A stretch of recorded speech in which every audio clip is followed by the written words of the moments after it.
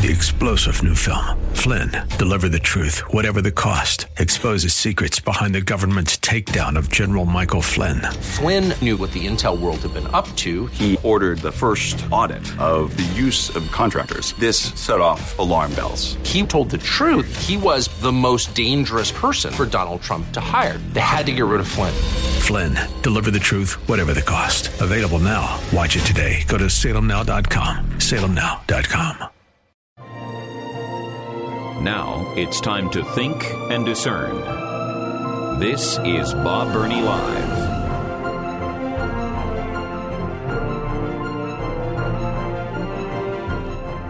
Welcome to Bob Burney Live. Thank you for joining me. This is the 4 o'clock hour. You don't have to listen to this program very long to know my love for the local church. If you listen to the opening of the program each day, I try to remind all of us that the answer to America's problems are not in the next election, not in the White House, not in the halls of Congress, but in the pulpits, pews, and chairs of America's churches. And I really do believe that. I believe that the future of America is in the pulpits of America, and yet we are seeing so many discouraging trends. The mainline Protestant denominational churches are either dying or dead, and we're seeing some very encouraging things in some evangelical churches, but we're seeing some discouraging trends as well. That's why I was so excited to have the opportunity of having Brian Croft on the program. Brian is the former senior pastor of Auburndale Baptist Church in Louisville, Kentucky, and is the founder and executive director of Practical Shepherding. Brian Croft, it is an honor to have you on the program. Welcome. Hey, Bob. It's good to be with you. It is a delight to have you as well. Well, let's begin at the beginning. What is Practical Shepherding, and what did God do in your life to found this ministry? Yeah, so I was a pastor for 25 years. Practical Shepherding came out of really my story just as a pastor. So I spent 8 years as an associate pastor in different churches, and then I went to be the senior pastor of Auburndale, and I was there for 17 years. But my first 5 years at the church were just incredibly difficult. Three different movements to get me fired in the first 5 years. There were threats of violence against me. The church ran out of money. It was just a disaster the first 5 years. And then in year 6, God just turned the ship and the church started to flourish from that day on. There's certainly a longer story to that, but Practical Shepherding came out of me trying to train some young guys for pastoral ministry in those early years. And so we were trying to teach them about how to do ministry in the local church, how to care for people, how to shepherd people. I'm in Louisville, Kentucky, and seminaries theologically train me really well. But I'm convinced that it's pastors who teach others in the local church on how to do actual practical ministry. So Practical Shepherding really just started out of me trying to train some of those guys in our church. And then we realized that there was a gaping hole of practical resources for pastors on how you do normal shepherding ministry work in the local church. So that's really kind of how it all started. Well, I've been amazed for many, many years about how few seminary professors really have practical experience in local churches, and they are teaching from the platform of theory and not experience. Would you concur with that has been a problem? I think there's a variety of people at different seminaries, but seminaries are designed to theologically train students. So, I think seminaries make no apologies with that. I mean, that's what they're doing. I mean, they're going to learn about church history, about, Greek and Hebrew, things that pastors need to know. I mean, pastors need theological education in whatever way they're able to get it. But I think the problem lies is when students go to a seminary trusting that they're going to get everything they need to prepare them to be a pastor, and then they don't necessarily get all of that. And so there's a disconnect in that way.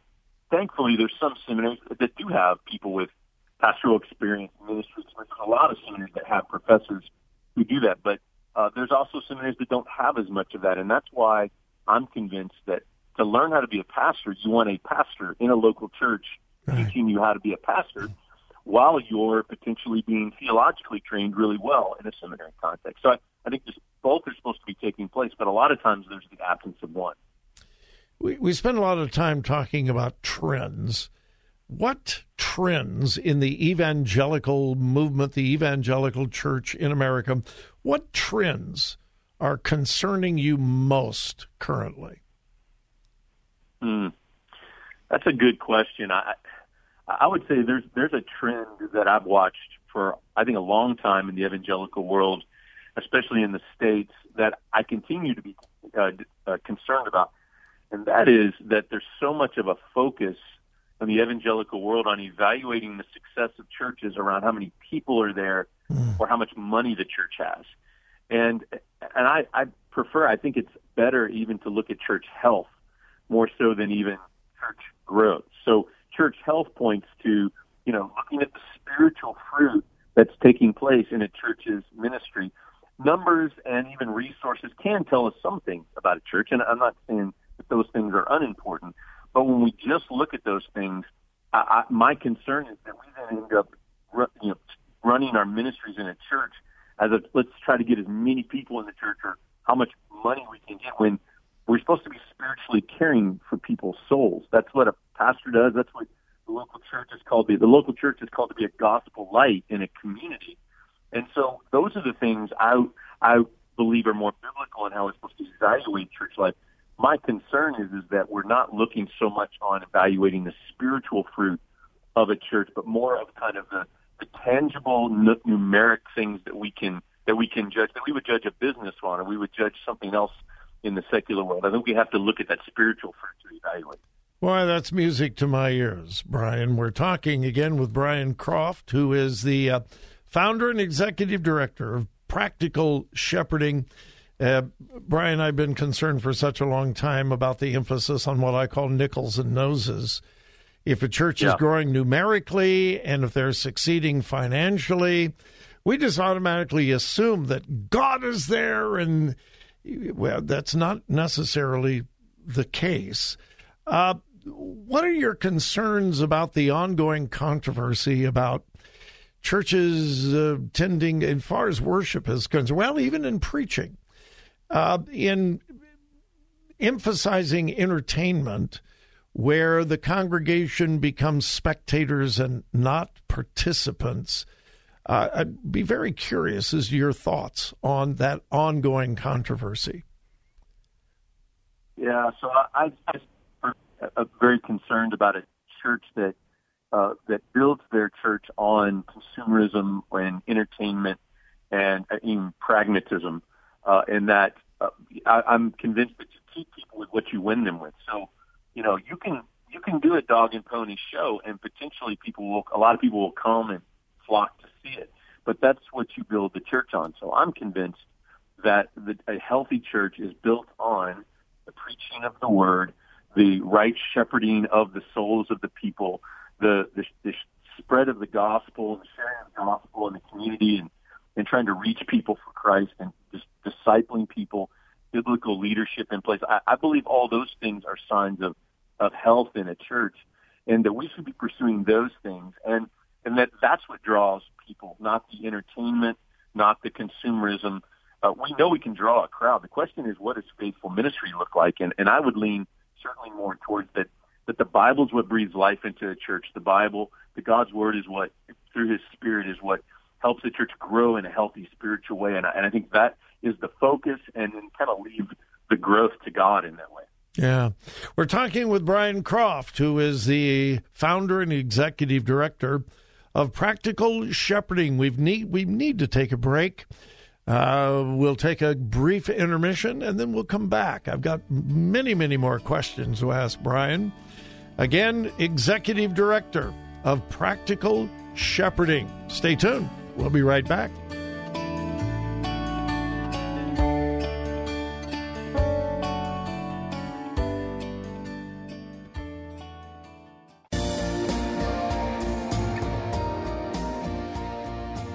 Talk radio that makes a difference. This is Bob Burney Live.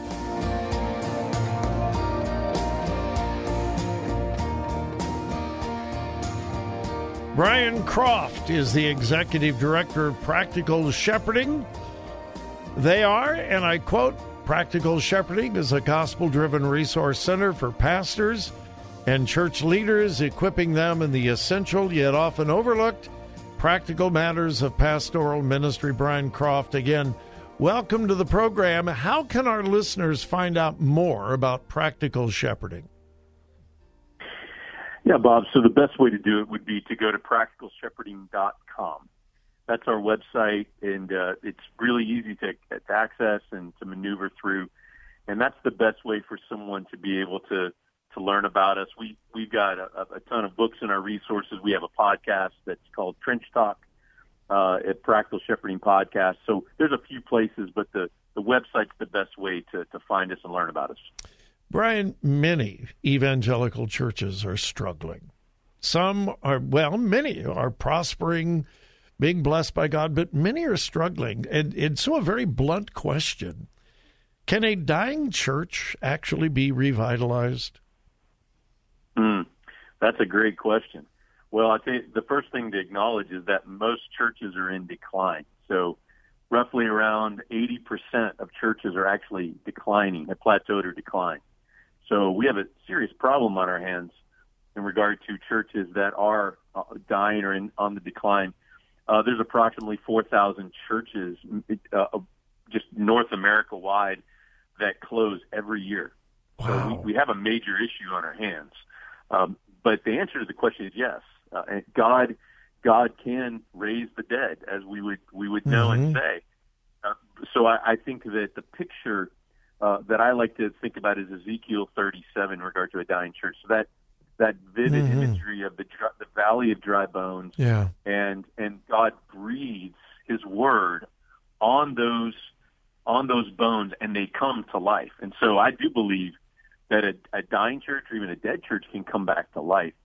But you have to know what is it that breathes life back into a dying church. I'm convinced it's God's Spirit through His word administered in a church that breathes life back into a church. And that's what I saw happen in our own church that I pastored. I took a church that was probably 2 or 3 years from closing. We had about 30 elderly members in their 80s and 90s when I took the church, just a few years from closing.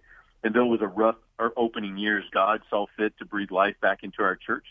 And we were able to see it revitalized. And that's a big part of the work that I do, is get to be a part of helping churches to try to figure out how to breathe new life into their churches. So the answer is yes, and I'm convinced it happens through the word being ministered and the Spirit breathing life into that. Yeah, I have said for years that birth is much easier than resurrection.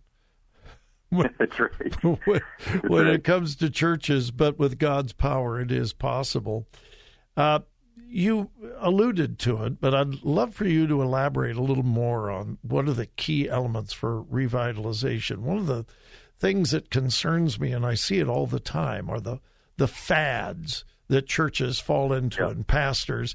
If we just change the name, that's enough. If we just do this, if we just change the music, if we get rid of the hymns and go contemporary, if we ditch the choir and get a praise band, those are all simple answers, but none of them are the real keys to revitalization. So what are the keys to revitalization? Yeah, so you make excellent points there, and I'm convinced the first key of revitalization is that a pastor goes into the church and stays long enough to see the church revitalized. So what happens is pastors come and go so quickly that I believe that before a church can be revitalized, the pastor has to go in and establish his ministry, shepherd people's souls, and earn the trust of the people. See, the problem is those changes you're referring to, I agree with you. Those are superficial changes that don't really change anything. And a lot of times we want to make those changes because we don't want to do the hard, long, grinding work of simply caring for people, loving people, and giving it time to where a pastor can earn the trust. See, what I found is when a pastor stays long enough, which in my experience is 5+ years. A pastor has to stay 5+ years before he becomes the pastor, before he earns the trust of the congregation, where they then will follow him when he wants to make those changes and take them where he wants to go. But what I think kills churches, one of the things is pastors will come and go every 2 to 3 years, and then a new pastor comes in and does the same thing. And you have a bunch of congregations that are just wounded in distrusting of the pastoral office. Yeah. So I think it has to start there with the leadership. And then, of course, from there, once a pastor earns trust, he's preaching, he's ministering the word, hopefully breathing life in the church. He's discipling people. He's raising up other leaders. They're going out in the community trying to share the gospel with people. So, I think there's several things like that has to take place, but it starts with the longevity of a pastor, I'm convinced. Are you encouraged at what you're seeing in your work and in your ministry? I mean, the picture that is painted of how many churches are declining and closing and so forth is incredibly discouraging. What encourages Brian Croft as he looks at local church ministry today? So you're right. It's a daunting task before us. But, like any ministry, one of the things when I see the staggering numbers we're talking about is I sit back and say to myself, this is why I left pastoring after 25 years and gave myself fully to this work of practical shepherding, because the need's so great. And there's not a ton of people who are trying to meet that need. I mean, Bob, who's pastoring the pastors? Mm-hmm. There's not a lot of people doing that. And pastors need pastors as well. So on one end, it's a daunting task. I mean, in some ways, you certainly feel like you're just putting a dent in the bigger problem. But I am incredibly encouraged because I see God at work so much. The model of us trying to care for pastors and help churches, we see that it's working to restore and to strengthen pastors and help them thrive. And see, I get to work with hundreds and hundreds of pastors. Our ministry cares for about 2,000 pastors every year in some way or another. And we get to see the impact of what happens when pastors are strengthened and encouraged and cared for. So those are the things that get me out of bed every morning. Those are the things that encourage me, even though it's such a daunting task. And the last thing I would say on that is this is why we're trying to partner with other ministries doing the same thing. The last thing we want to be is territorial, because the need is so great. Let's lock arms together and try to do this together. My guest, Brian Croft, the founder and executive director of Practical Shepherding. You can find out more at practicalshepherding.com. Practicalshepherding.com. Check it out and pray for this ministry. There's never been a time when evangelical churches were more in desperate need of revival, revitalization, and I'm grateful that God has raised up Brian and his ministry to do that. Brian, again, thank you so much for your time today. I appreciate it so much. Bob, great to talk to you. Thank you. All right, Brian Croft, practicalshepherding.com. Stay tuned. We'll be back.